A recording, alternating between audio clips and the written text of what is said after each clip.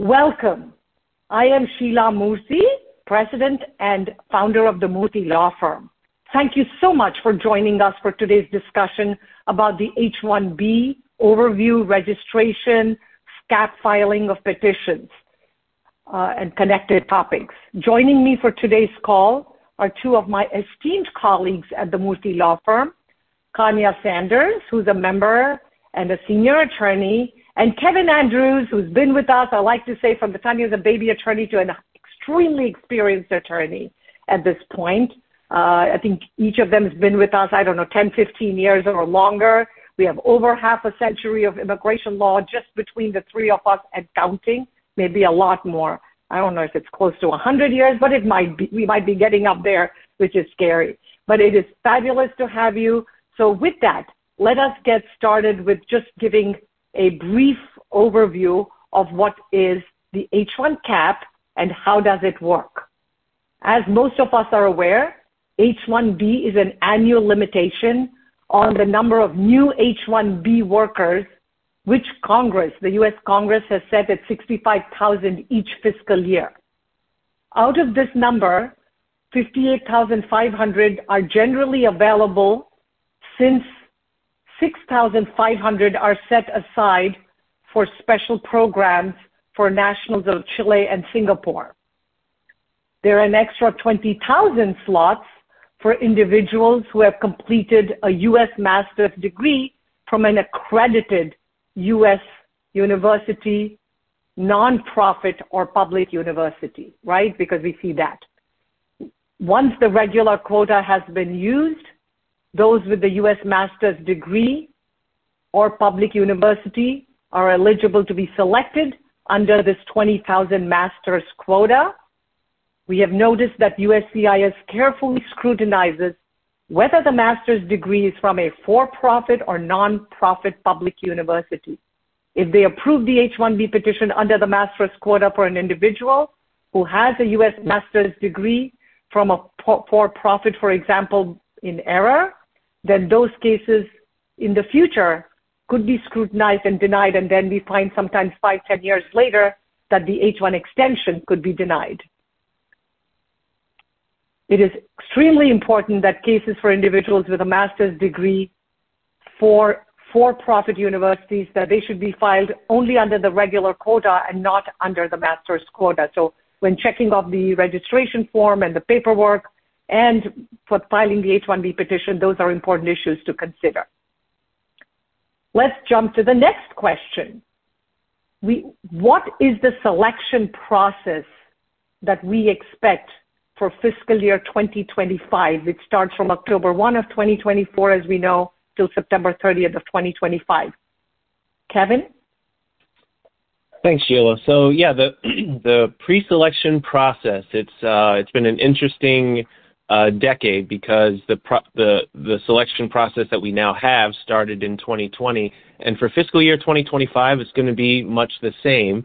There will be some changes next year, but for this year, petitioners, like last year, are going to register for an electronic account. And this would be on the USCIS, My USCIS portal, in which they create an account to authorize someone to sign documents on their behalf. An attorney can be assigned to help with the preparation and submission of the registrations on behalf of employer petitioner applicants.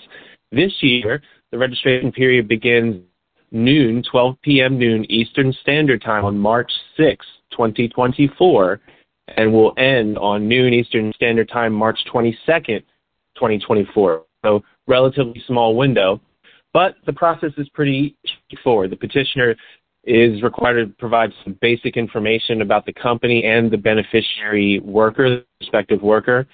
The petitioner is not required to provide information about the job, the salary, requirements. That was the process pre-2020. But the petitioner is supposed to attest that there's a real bona fide job offer in connection with registration, not a made-up job, and that the petitioner doesn't intend to file the H-1B petition for the individual. There's been controversy with this aspect over the last couple of years. Further, the petitioner needs to attest that they have not worked with or agreed to work with any other registrant petitioner agent, individual, or entity to submit multiple registrations to unfairly increase the chances of selection. That's kind of what we saw in the last couple of years. So I think typically USCIS, in a booming economic period, something like 400,000 applicants for, 85,000 numbers would be common. But last year they got something like 787,000 applications, registrant applications, and the government has cracked down on that. So I think we're going to see a significant drawback in the fraud, which probably translates to, an increase in the supply and possibly a better selection rate. The beneficiary is also required to have an unexpired valid passport or travel document at the time of registration. The same passport must be used by any company registering the beneficiary, and the beneficiary must use that same passport to apply for a visa if they are picked in the lottery. Also, the fee this year remains at a $10 registration fee. Thank you, Kevin. So then to proceed with the registration process, if the registration is selected, you have a 90-day period to file the H1B petition. USCIS generally gives the time, the date that the petition has to be filed in the selection notice that is sent out when the beneficiary is selected. And the selection notice will also say whether the beneficiary was selected in a regular cap or the master's cap. There are a couple of critical changes in the selection process this year. First of all, the employer is required to create an organizational account and create a group account with an administrator named who will be responsible for signing the document. Even if they have an attorney who is working with them to help with the preparation, the employer still have to create an organizational account and have an administrator. Another critical change this year is that USCIS will select from the beneficiaries that are registered rather than company registration, which means the beneficiary will be selected only once. Even if multiple companies submit separate registrations on behalf of that beneficiary, if the beneficiary is selected, then all the companies that file for that beneficiary can file petitions for that beneficiary. Either one or all of them can file. So USCIS will notify all the companies that filed on behalf of that beneficiary. So this way, USCIS hopes to prevent the beneficiary being selected multiple times because of multiple registrations. In the past 3 years, USCIS conducted the lottery during the last week in March and provided an initial 90-day period from April 1 to June 30th to submit the H1B petitions. After the initial 90-day filing period, if USCIS has not received enough petitions to meet the cap, they will conduct another lottery among the initial registrations and then announce another 90-day period to file those selected in the second pick. The employer can file up to 250 beneficiaries at one time and pay the registration fee for the total number of beneficiaries if they are being registered at one time. But they cannot, so the 250 is the limit. Please keep in mind the petitioner may only submit one registration per beneficiary. If a petitioner submits more than one registration for the same beneficiary, USCIS will invalidate all the registrations submitted for that beneficiary by that employer. Last year, USCIS added a duplicate checker functionality to the electronic registration process. So before you submit the registration, you can check whether the company has already submitted a registration for any of the beneficiaries included in the draft submission for that same fiscal year. But keep in mind, using this check does not guarantee that you will not submit a duplicate. This check will compare the beneficiaries listed in the draft with any registrations the company has already submitted during this registration period.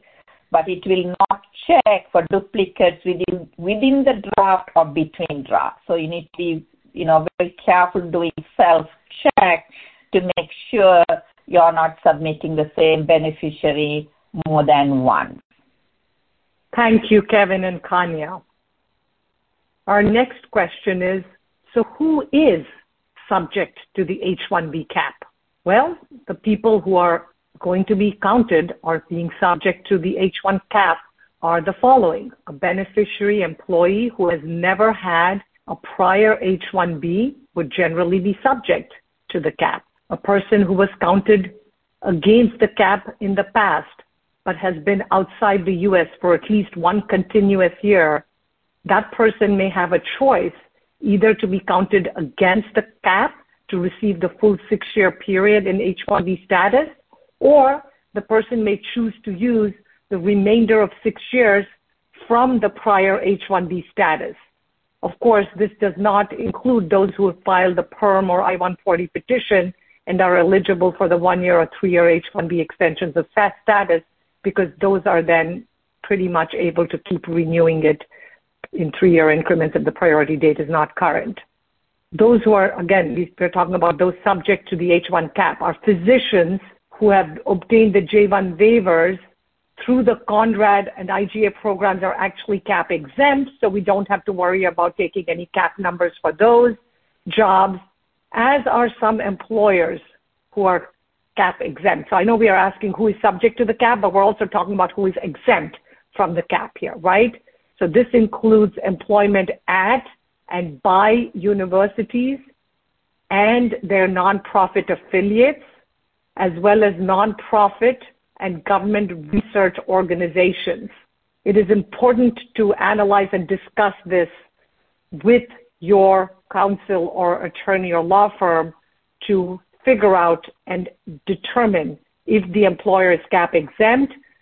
We have, for example, seen RFE's notice of intentions to deny and denials on this specific issue, so it's very important to understand and analyze and see if you're making the argument how to present the case. The next issue that we want to touch upon is what is the criteria requirements to qualify for an H1B petition and status. Let me invite you, Kevin, to answer. Generally, an H1B specialty occupation is defined as a job that requires a bachelor's degree or higher or the equivalent, in a specific field of study. So a job that would require a bachelor's degree in a variety of unrelated fields of study is not going to work. That's a thing that often comes up for folks. Like engineering can be a variety of different types of subspecialties, and so the specific field should be mentioned, for example. And the foreign national candidate has to possess the required education at the time that the H-1B petition is filed, not at the time of registration. So if somebody's finishing up school in March, April, doesn't graduate until the summer, that's still a potentially doable H-1B candidate. The fact that the beneficiary has a bachelor's degree by itself does not make the position a specialty occupation. Like I said, if it's not in a directly related field of study to the occupation, that's not going to work. If USCIS has also highly scrutinized education, a combination of education plus experience evaluations. So it is possible to use a combination of maybe unrelated education but directly related experience to qualify for the position, but that needs to be documented with an evaluation from a college professor who is authorized to grant college credit in exchange for experience at a university where they would work. If the beneficiary does not have the actual physical diploma at the time of the filing, they would need to get a letter from the school's registrar or dean verifying that they've completed all the requirements for the degree and are just waiting for the physical diploma. So these are the basic requirements to qualify for an H-1B specialty occupation. Okay, so I'm going to talk about what is required to qualify for the master's cap. Okay. As stated, there are 20,000 extra slots for individuals who have completed a master's degree from a U.S. nonprofit or public university. To qualify for the master's cap, one must have completed a master's degree or higher, is actually the advanced degree cap, from a qualifying U.S. school. The school must be properly accredited by a nationally recognized accrediting agency or association. Pre-accreditation status is also acceptable. Additionally, the school must be a public or private nonprofit institution. So for-profit universities, if you get a master's degree from a for-profit university, that master's degree does not qualify you for the master's cap. The degree will be awarded, if the degree will be awarded after the registration period has closed, but within the 90-day filing period, the registration can still be submitted under the master's cap. So you don't have to have the master's cap prior to submitting the registration. As long as you have the master's degree or a PhD degree from a qualifying university, as long as you get it before the petition is filed, which means it's before the 90 days are up and you have sufficient time to file the petition, that is sufficient. In fact, the preamble to the final rule that created the registration system, USCIS did note that the final rule does not alter the general requirements for establishing eligibility at the time the petition is filed. So eligibility for H1B classification does not need to be demonstrated at the time a registration is submitted. USCIS confirmed this fact in a February 11, 2020 webinar. So as long as the beneficiary completes all of the degree requirements before the petition is filed, the beneficiary may qualify for either the master's or the regular cap. Again, the advanced degree or the regular cap. Given that the 90-day filing window for the vast majority of registration selected likely will start on April 1, 2024, H1B candidates expected to graduate before the end of June 2024 can likely use those degrees to qualify. Thank you for that answer. The next question that we want to touch upon is, will the employee beneficiary be able to change status within the U.S. itself to H1B? And of course, in this example, if the OPT, the F1 optional practical training, let's say is expiring sometime between April and October 1st and September 30th/October 1st. Generally, the beneficiary is able to file a change of status within the United States to H1B if the petition requests an October 1st start date and if the person is in a valid non-immigrant status, which the person will continue to maintain until September 30th of this year, of 2024, right?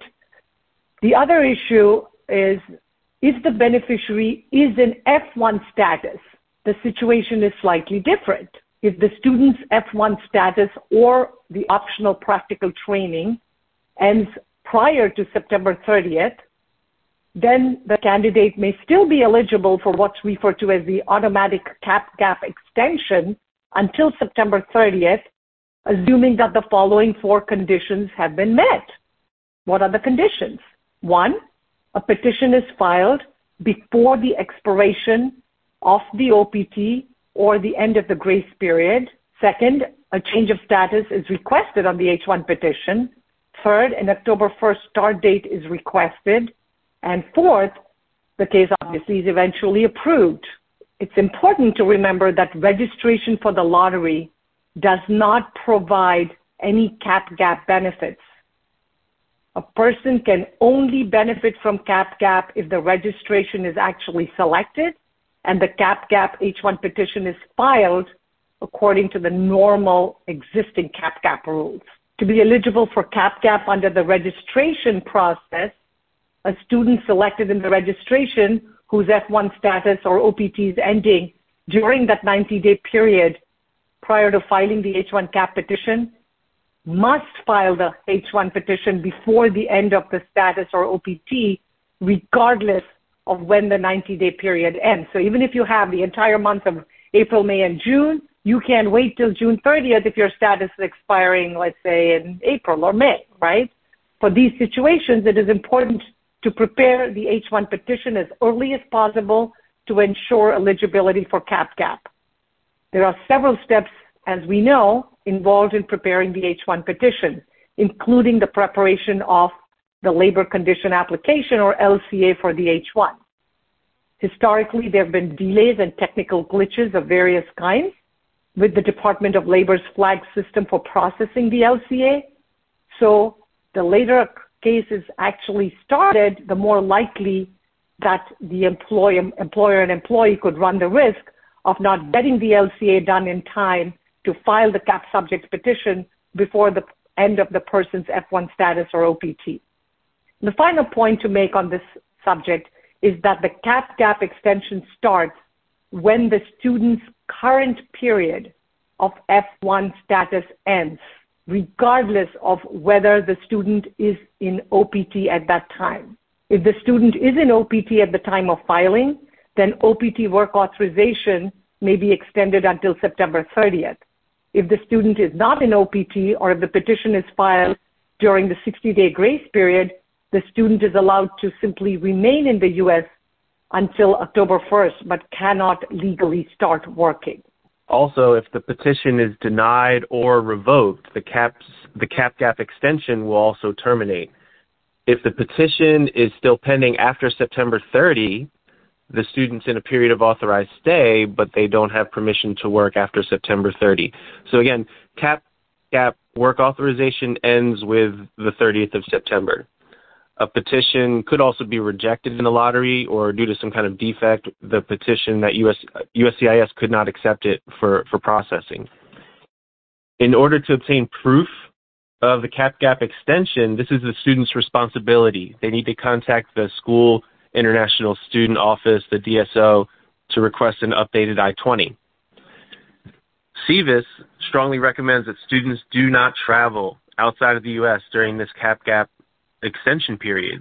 USCIS will also consider the change of status request, the change from F1 to H1, is abandoned if the beneficiary leaves the U.S. while that petition is pending.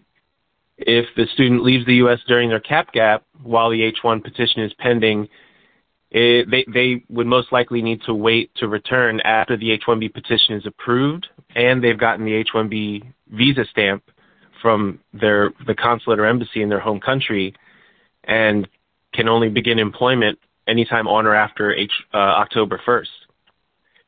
If the beneficiary is not in F1 status, their current status ends prior to October 1st, and they cannot maintain status until September 30th, they have no choice but to change status to H1, to not be able to change status in the H1. They have no choice but to leave for consular processing or visa stamping. An H1B petition approved for consular processing does not allow the beneficiary to work in the U.S. They need to activate that by leaving to apply for the visa stamp. And that means that the beneficiary would need to leave before their current status ends to comply with immigration law. Any issues regarding change of status in the U.S., as you can imagine from what we've mentioned here, are complex, and it's worth discussing it with an attorney if you have a specific situation that arises. Thank you. What are the fees for an H1B CAP case? So the CAP case or H1B cases, USCIS is increasing the fees starting from April 1st.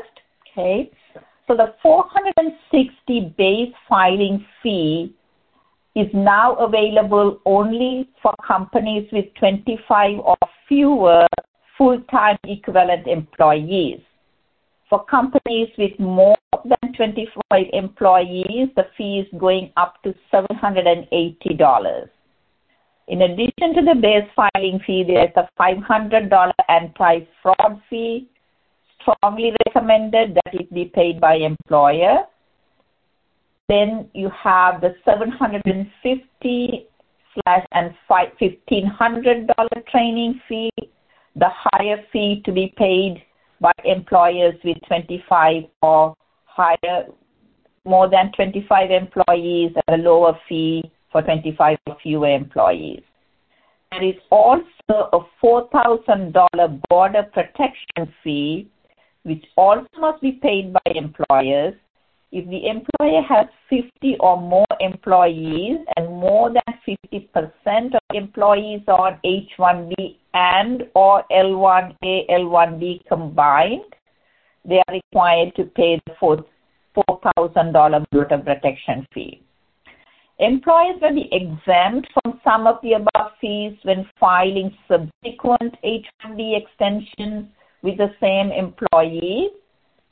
But if it's a cap case, then you will not be exempt from it, because this will be the first petition you will be filing for the employee. There's an optional premium processing fee which is going up on February 26th, which is $2,805 starting from February 26th, so it will apply to the H1B cap cases. Thank you for that answer. Next question to discuss are, what are some of the most common issues encountered with H1 petitions? What we are finding is the main issues that we get requests for evidence that we see during consultations and otherwise are lack of specialty occupation. Does the beneficiary qualify for the job? Has the beneficiary maintained a valid non-immigrant status in the U.S. in order to be able to obtain the change of status or the extension of status within the U.S. and not have to do the consular processing abroad? So with that, the first item, which is specialty occupation, you really come back to the issue of field of study. Is the work directly connected with the education? Is the education connected with the work? How are the two interrelated? Those sorts of issues are touched upon, right? So choosing the correct SOC code, getting the approval rate for the correct wage level. So you have all of the issues that we are seeing where there's a risk if it does not perfectly coincide and match. Then you have issues pertaining to the qualifications of the beneficiary, the education, the credentials, the work experience, the level of work, again, the wage level, right? And as we discussed and have talked about, a person who has only experience and not the requisite, for example, 4-year bachelor's degree or its equivalent, runs the risk of getting the H1 petition denial because there are concerns with experience-based evaluations compared with direct education. And the third item, which is the maintenance of status, there's all kinds of red flags where you, of course, have to show you're maintaining your status, whether it's F1 or B2 or H4 when you're filing the change to H1B. But a person that uses a day one CPT and STEM OPT at third-party work locations, sometimes that could be a red flag for a request for evidence or a possible denial of the petition. Again, we keep seeing these issues. They keep changing all the time. During certain administrations, we have seen a plethora of RFEs and notice of intentions to deny. Under the current Biden administration, we have seen a lower number of RFEs, lower number of denials. However, there is definitely a great amount of scrutiny where there is either maintenance of status, particular concern where students are engaging in day one CPT or working without authorization, scrutinizing specialty occupation. Does the job really require the specialty occupation? And obviously, again, each of these issues are pretty complicated, and it would behoove the employer and the employee to consult with counsel. And if you don't have a counsel, of course, you're certainly welcome to contact the Murthy Law Firm to guide you and help you in addressing these concerns, RFEs, or notice of intentions to deny or revoke. With that, I want to thank each of you for taking time to attend today's teleconference. I want to thank Kanya Sanders and Kevin Andrews for joining the panel discussion. I want to thank you for making time to understand the ever-changing nuances and issues dealing with immigration. On behalf of myself, Sheila Murthy, Kevin Andrews, Kanya Sanders, and the entire Murthy Law Firm team, we thank you for joining us for today's teleconference to understand the issues commonly encountered with H1B petitions, and we look forward to helping you, whether you're an employer or the employee going through the process, to use the experienced and knowledgeable lawyers and the legal team at the Murthy Law Firm. Thank you very much. Have a good afternoon.